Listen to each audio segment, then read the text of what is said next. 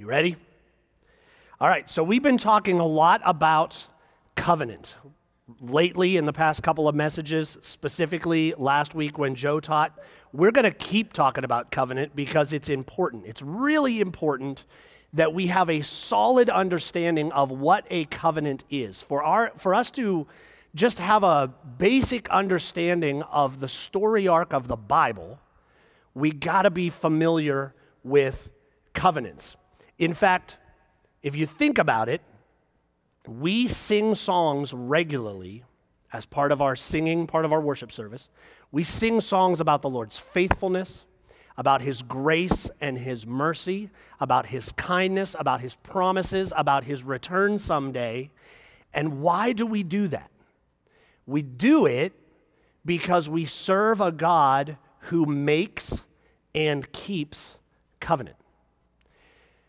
Think about what our state would be like, the state of our person, if He didn't do that. Like, what if He wasn't a covenant-making God? What if He just made no covenants at all? Well, then, first of all, those promises and things that we sing about wouldn't even exist. They would not even exist. And worse yet, what if He was a covenant-making God, but He wasn't a covenant-keeping God?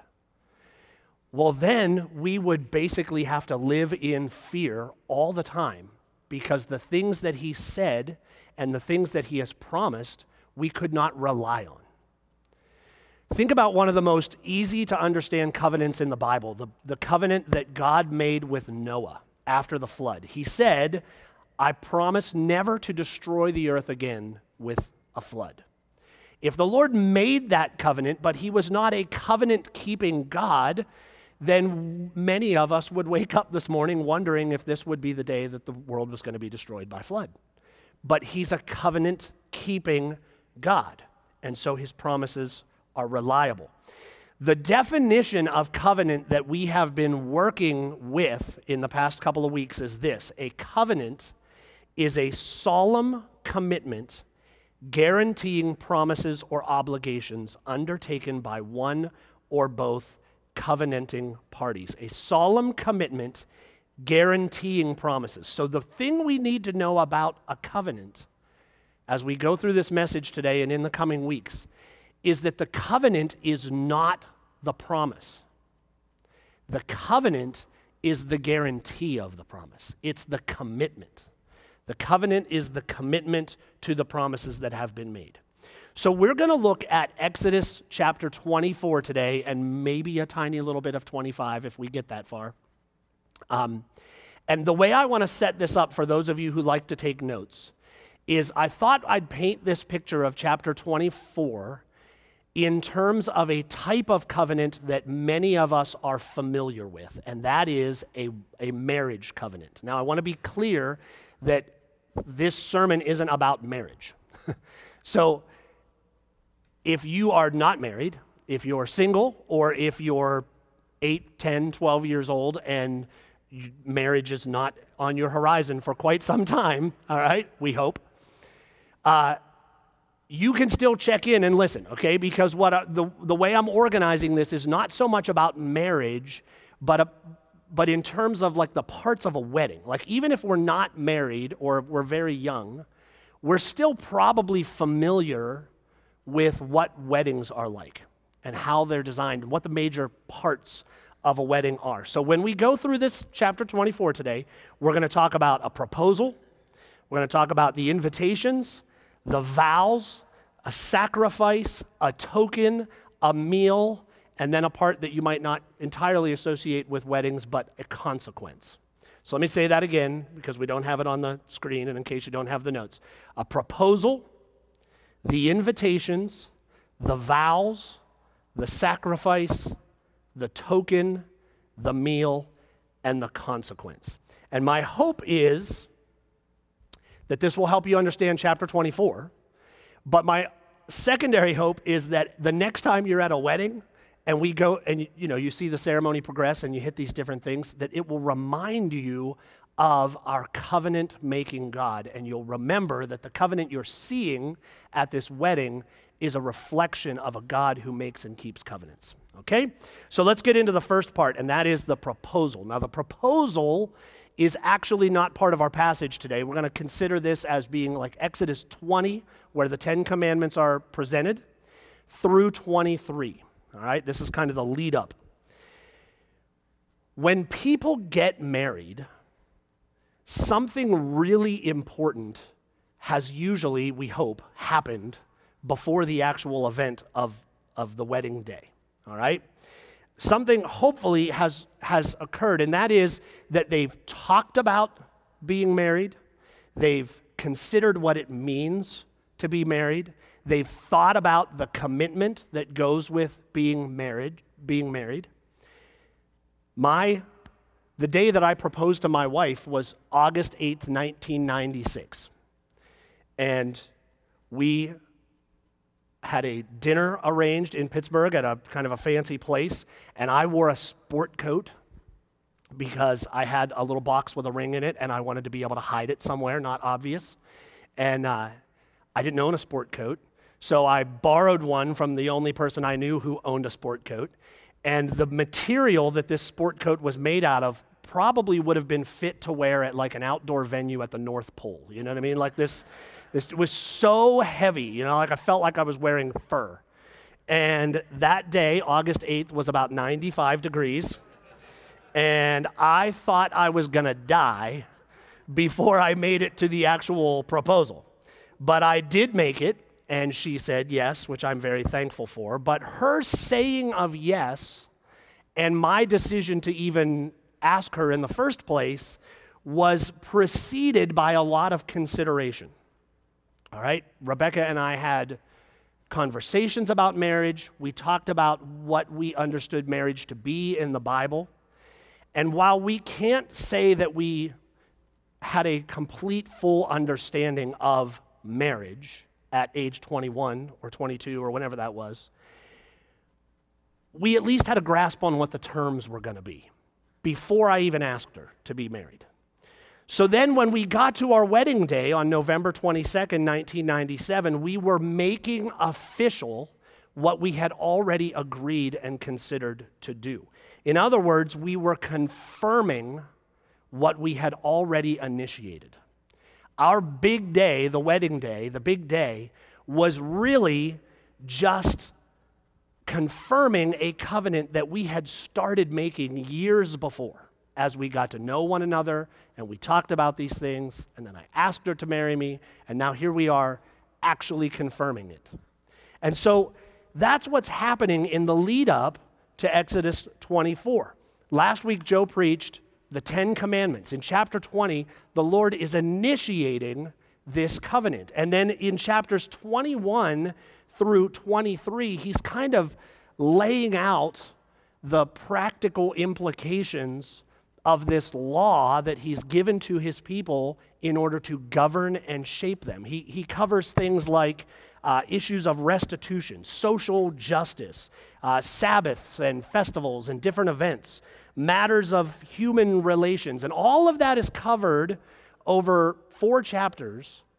And then in chapter 24, we're finally ready for the big moment. All right, so that's the proposal, that's the lead up. And now we're going to move on to the next thing. We hit chapter 24, and most weddings, by the way, I got to say this to those of you who are married. I'm painting this picture of like what weddings are like. I know that not everybody's wedding is like this, okay? Your experience may have been a little different. I'm just kind of embracing the generalization here as far as weddings go. But most weddings have invitations that are sent out inviting people to come and witness the covenant. So Exodus 24, verses 1 and 2 starts with an invitation. It says this: "Then he said to Moses, 'Come up to the Lord, you and Aaron, Nadab and Abihu, and 70 of the elders of Israel, and worship from afar. Moses alone shall come near to the Lord, but the others shall not come near, and the people shall not come up with him.'" Thanks for being patient with me while you get a drink. So God issues an invitation, and some of you are probably thinking, well, that sounds about right. You know, like when you have a wedding, some people are invited, some people are not, right? And In Exodus 24, we see that this small group out of the entire nation of Israel is invited to come up onto the mountain. It's Moses, his brother Aaron, Aaron's sons, Nadab and Abihu, and then 70 of the elders, which would have been like the leaders of the 12 tribes of Israel. And the rest had to stay away. They were not allowed to come near the Lord. And in this picture of this invitation, we're seeing an example of how covenants that the Lord makes are different than covenants that people make with each other. That's one of the things I meant to say earlier, and I kind of skipped over this in my notes, is that I'm using this picture of a wedding as we go through chapter 24, but it's an imperfect picture. And that's okay. It's an imperfect picture because a wedding is a covenant being made between two people who are equals.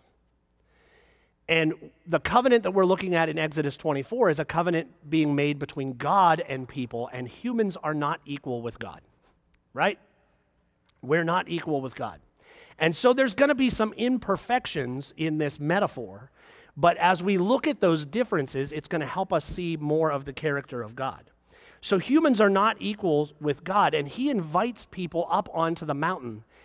But if they did not have express permission to be there, if any one of those people who were not invited up that mountain had chosen to come anyway, they would have been killed. They would have died. Because it's a miracle that anyone was allowed to be in the presence of God. This invitation to this small group, it's a miracle that they could be in the presence of God. And it was only by his permission. Why? Well, if you remember a couple of weeks ago, Joe spoke about God's holiness, and he used as an example the sun. The sun is this amazing thing that in many ways gives life, right? Plants need the sun to grow. Those of us who live in Western Pennsylvania know very, very well that if we go a long time without the sun, which happens, it affects us, right? We need the sun. But the sun is also something that if we get too close to it, if we actually could go and travel there and get too close to it, it would destroy us because it's this massive flaming ball of gas that gives us wonderful things, but it would kill us because we can't approach it. Well, the marriage covenant isn't like that because the two people who are making the covenant can safely come very close together. But God is making a covenant, and only those who are allowed to be near him can be near him. And it's really cool what he's doing here because he's foreshadowing what we're going to see in the coming chapters. Actually, in chapter 25, the Lord is going to give Moses start to give Moses some directions about calling people to build a temple for the Lord's presence with very specific details. And that temple had like a section where a lot of people could gather, and then it had a place sort of inside where a smaller group were allowed to be, but then it had this one place called the Holy of Holies where only one person could be in the presence of God. And so this picture of this invitation to the confirming of a covenant on the mountain is a picture of what's coming with the temple, which is just really cool. You've got the people who are far away, you've got the priests and the elders who can come near, and then you've got Moses, who's the only one who can be close. All right, so we looked at the proposal and we looked at the invitations. Now let's look at the vows. V-O-W-S, not vows like the opposite of consonants. Vows, V-O-W-S. Exodus 24, verse 3 and verse 7 says this: Moses came and told the people all the words of the Lord and all the rules. And all the people answered with one voice and said, all the words that the Lord has spoken, we will do. And then verse 7 says, then he took the book of the covenant and read it in the hearing of the people, and they said, all that the Lord has spoken we will do, and we will be obedient. So every wedding I've ever been to, probably every wedding you've been to, has had a part of it where there's the exchanging of vows. And sometimes the bride and groom write their own vows, and they speak them to each other. Sometimes it follows kind of a more traditional script. But I think every wedding, no matter however that looks, every wedding I've ever been to has a moment where the officiating pastor asks a series of questions, and then the bride and groom are asked to respond with what? I do, right? They respond with, I do. Well, this is the Israelites' I do moment in the confirming of the covenant. And they said, I do. The terms have been presented, initiated in the past couple of chapters. The Lord's commitment to the people of Israel has been so obvious. First of all, in a previous covenant called the Abrahamic covenant, where he promised to Abraham to make his descendants into a nation, and that has happened, right? They became a great nation in the land of Egypt. And then the Lord demonstrated his commitment further by remembering that covenant, seeing their struggle in Egypt, and rescuing them out of there, parting the waters of the Red Sea. And now he's shown his commitment even more by giving them this law. So his commitment is clear. The terms are there. It's all laid out. And the Israelites say, I do. In fact, they say, all that the Lord has spoken, we will do. Well, if you know the Old Testament at all, you may have like a little half smile on your face because you know that's not going to last. Think about the kindness of the Lord in this moment. They say, we will be obedient. We'll do everything that you say. We're going to follow this law that you gave us. And that lasts about 5 minutes. All right? That's an exaggeration. It actually lasts 40 days because Moses was on the mountain for 40 days. But when he comes back down with the law of the Lord, what does he find? They've already broken the first 2 commandments. They've created a golden calf and they're worshiping it. So their big, we'll be obedient to everything you told us, doesn't last. And none of that ever changes. If you go through the story arc of the Old Testament, it's just event after event of the people of Israel turning away from the Lord after something else, and the Lord faithfully bringing them back. And then they turn away, and he brings them back, and they turn away. It goes on and on and on, and none of it was a surprise to the Lord. He knew when he made the covenant that this was going to happen. In fact, last week, Joe taught about, it was so cool, I think I'll remember this for a long time. He said the law kind of served 3 purposes. It's a mirror, remember that? And it's a teacher, he had the apple, and it's a coin. And actually the coin was still sitting up here just a moment ago. But one of the purposes is that he gives the law to show them their sinfulness. Romans 3:19 and 20 says this, now we know that whatever the law says, it speaks to those who are under the law, so that every mouth may be stopped and the whole world may be held accountable to God. For by works of the law, no human being will be justified in his sight, since through the law comes knowledge of sin. He knows they're going to break it. He gives them the law and establishes this covenant so they can see their own sinfulness. There is a beautiful story in the Bible that illustrates this, and it's the prophet Hosea. I don't know how familiar you are with the prophet Hosea, but Hosea was a prophet of God. He spoke the words of the Lord, and he was told by the Lord to marry a woman who, to us, has the very unladylike name of Gomer. So Hosea marries Gomer. And the thing in this story is that Gomer was a prostitute. So it would have been crazy for the man of God, instructed by the Lord, to go and marry this woman who is a prostitute. But he does, because the Lord tells him to. And Gomer, again and again and again, runs off from Hosea and commits adultery with many men.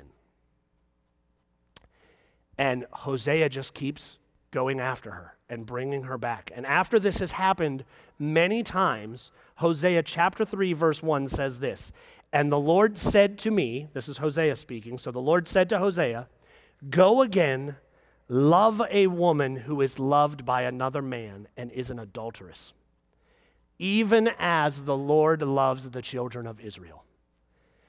Though they turn to other gods and love cakes of raisins, even though they keep turning away from the Lord," he's telling Hosea, just like I go after the children of Israel, you go after Gomer. It's a beautiful illustration. The Lord does not break his covenant vows. He does not. And that's another way where we can see that the covenants that the Lord makes are different than the covenants that people make, because we all know, that covenants between people are often broken. All right, let's move on. The next section is a sacrifice.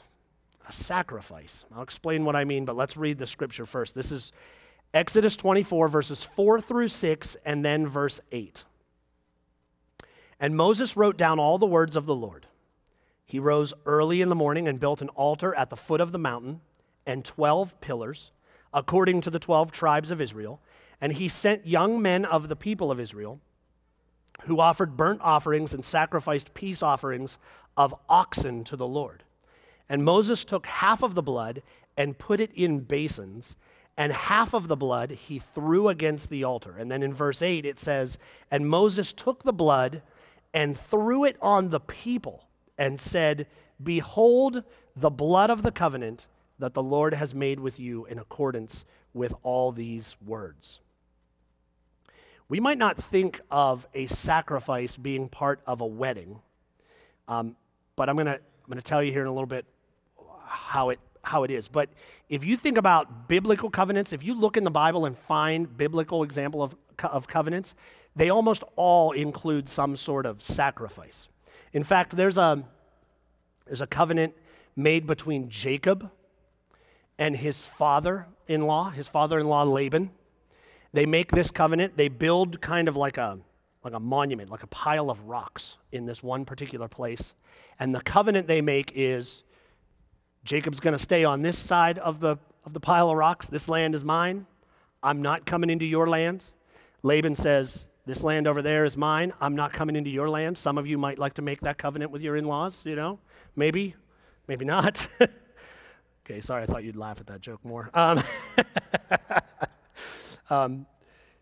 But then as they're making this covenant, they have a sacrifice, because biblically, covenant is sealed in blood. Now, we can read that passage, especially verse 8, when the blood is thrown on the people, and we can kind of be pretty disgusted.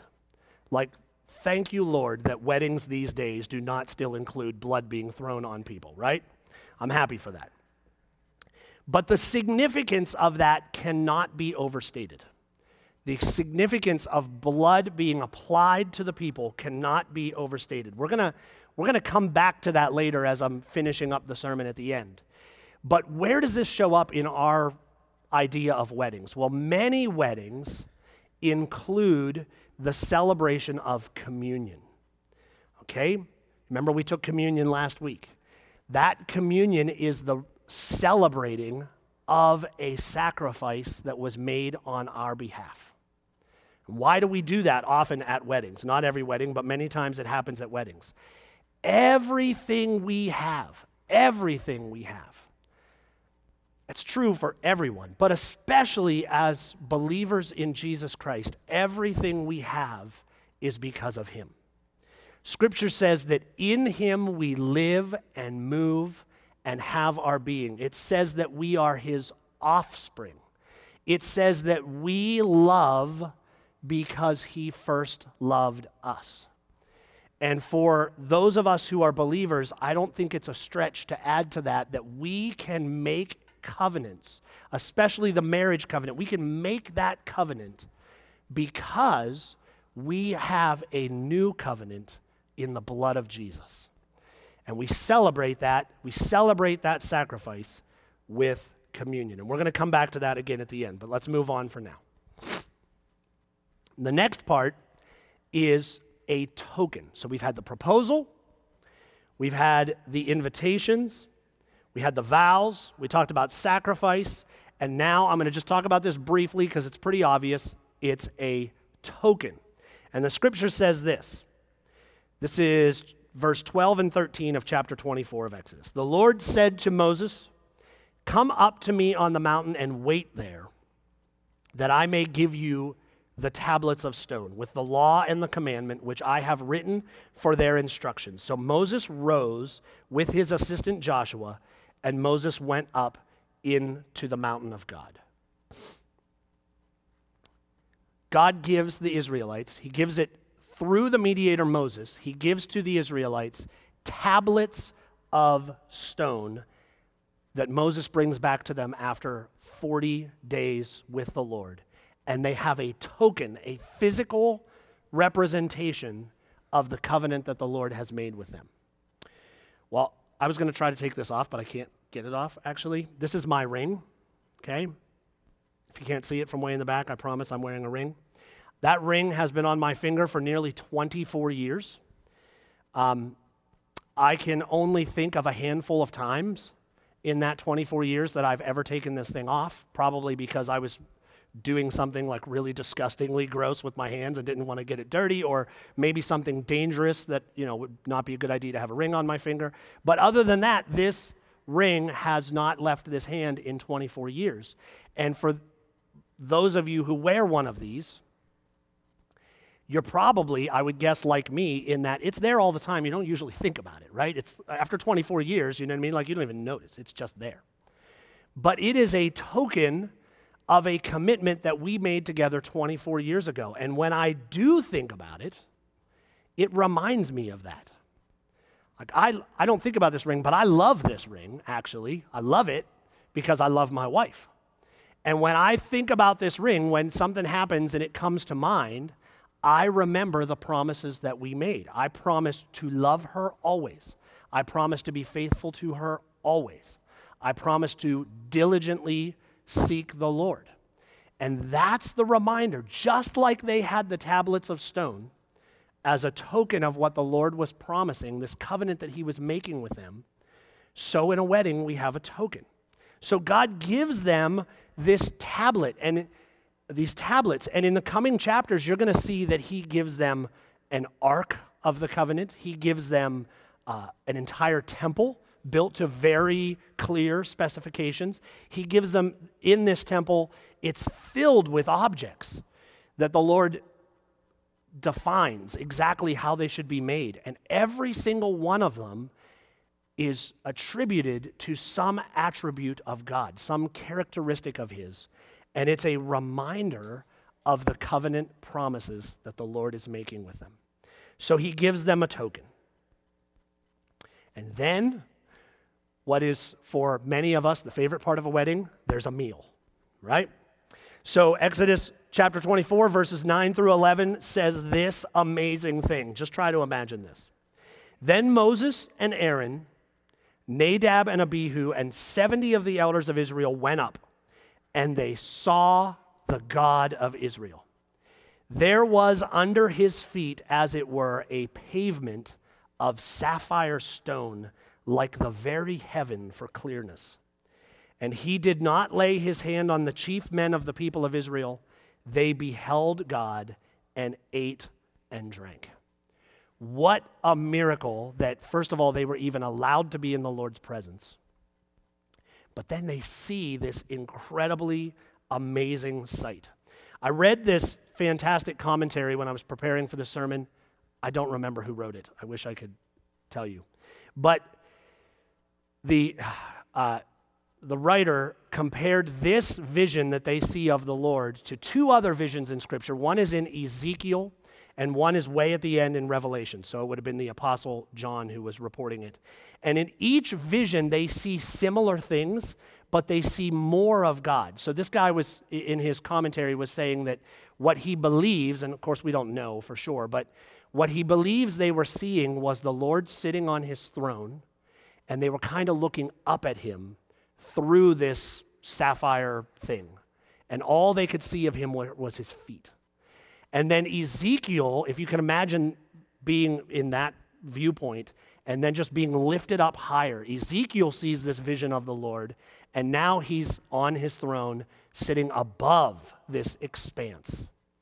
And then when John sees him in Revelation, he sees him from the perspective of heaven. And so as each vision is revealed later, further along in the Bible, the person revealing it or reporting it is seeing more and more of God. Well, if you're a believer in Jesus, there's coming the day where you're going to see him fully. You're going to see him more clearly than even the Apostle John saw him in the Revelation. So they're eating in the presence of God at the making of a covenant. And this may sound ridiculous when you think about the Lord sitting on this sapphire expanse, but the next time you're at a wedding reception and you're waiting for the buffet to start and you're wondering when the cake's going to be cut, I hope that you will remember that there is coming the day when you will sit at the Lord's table and see him as he really is. That's what that is a picture of. When we go to a wedding and we have that reception, that is a picture of us eating at the Lord's table someday. And it's true for believers in Jesus. Let's move on to the last section before we wrap it up, and that's the consequence. Okay, now I want to read this passage. It's not from Exodus 24. We're jumping way ahead to Leviticus chapter 26, and it says this. These are some harsh words. But if you will not listen to me and will not do all these commandments, if you spurn my statutes, and if your soul abhors my rules, so that you will not do all my commandments, but break my covenant, then I will do this to you. I will visit you with panic, with wasting disease and fever that consume the eyes and make the heart ache. And you shall sow your seed in vain, for your enemies shall eat it. I will set my face against you, and you shall be struck down before your enemies. Those who hate you shall rule over you, and you shall flee when none pursues you. And if in spite of this you will not listen to me, then I will discipline you again, sevenfold for your sins, and I will break the pride of your power, and I will make your heavens like iron and your earth like bronze, and your strength shall be spent in vain. For your land shall not yield its increase, and the trees of the land shall not yield their fruit. Those are hard words, but it's only the start. If you look up chapter 26 of Leviticus, it goes on for another 19 verses after that, saying all of the things that are going to happen to the people of Israel if they do not keep his commandments. Now, to be sure, the word of the Lord is also clear that there is blessing for them if they keep commandments. There's blessing, there's safety, there's abundance, there's provision, there's fertility. It goes on and on and on if they keep the commandment. But along with that blessing is also the promise of a curse if they don't keep it. Well, I can't remember a wedding where a curse was explicitly stated. I think that would be probably most of our experience, that we haven't seen that at a wedding. But we all know this because we live in a broken world and we see it around us, that there are consequences in marriages of unfaithfulness, lack of care, self-interest, disinterest, abuse. There are consequences. The scripture is so clear that the marriage covenant is such a perfect picture, or should be, is intended to be a perfect picture of Christ and his church, that it is no wonder that the enemy desires very strongly to break marriages. And it is sad to say, but true, that the enemy has made headway in this world, hasn't he? Do you remember the story we talked about a little bit ago about Hosea and Gomer? Like Gomer, Israel turned away again and again and again from their covenant that they had with the Lord. The Lord knew that, and he still entered covenant entered into covenant with the people of Israel. And I wonder, would we do that? Like if someone on our wedding days, those of us who are married or those of you who aren't, if someday you are married, if someone could come to you and say, your husband or your wife, that this person you intend to make your husband and your wife in this covenant, is going to be unfaithful to you again and again and again. If someone would tell us that and we knew it, would we still do it? Would we still enter into the covenant? I don't think that many people would. I could be wrong about that, but I think if we somehow knew for sure that that was going to happen, I don't think many people would. But it's just another thing that shows you that there is no one like our God. He knew it for sure, and he still did it. So, we're going to finish up today's sermon by asking one question, and that is, where is Jesus in this passage? We've been talking as we go through the book of Exodus, we've talked about getting glimpses of Jesus. And so where is Jesus in this passage? Well, he's all over the place.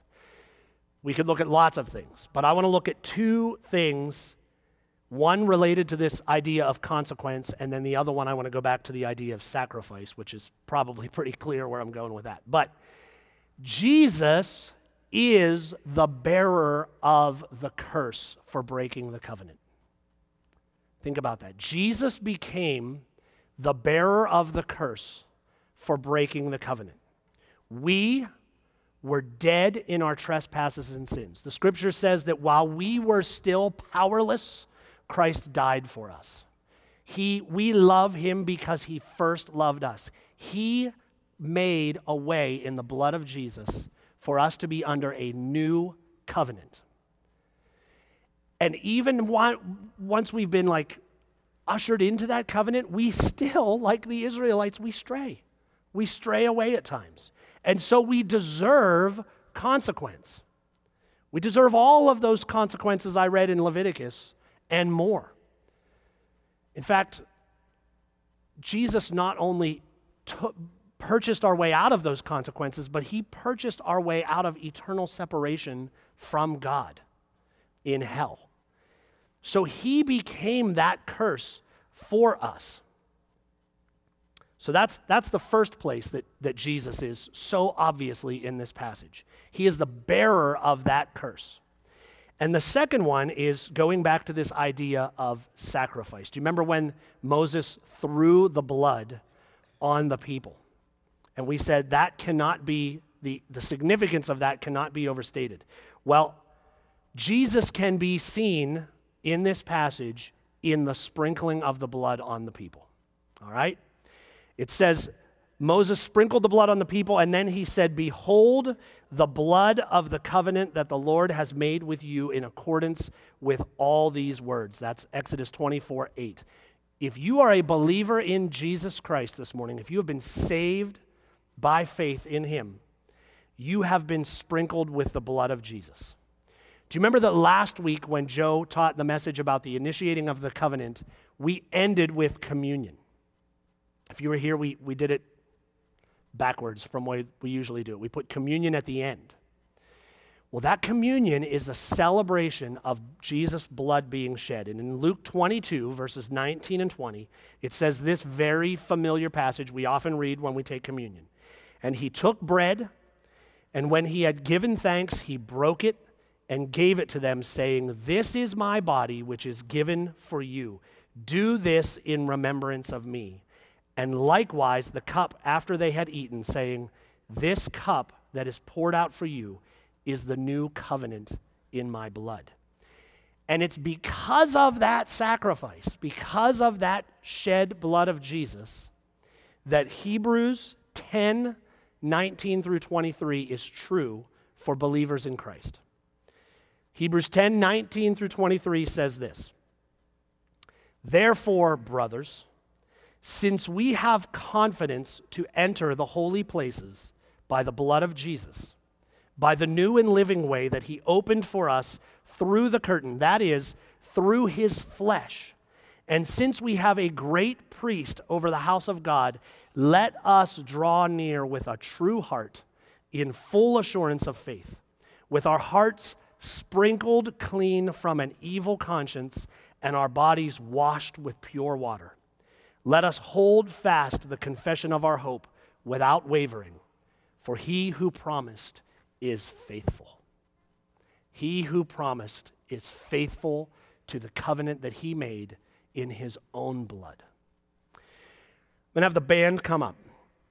And as they're coming up, I just want you to consider this last thing. Like the people of Israel receiving the Mosaic covenant in Exodus 20 through 24, and having it made official by its confirmation on Mount Sinai, that's chapter 24, so we too have a new covenant in Jesus' blood that has been confirmed by who he is and what he accomplished.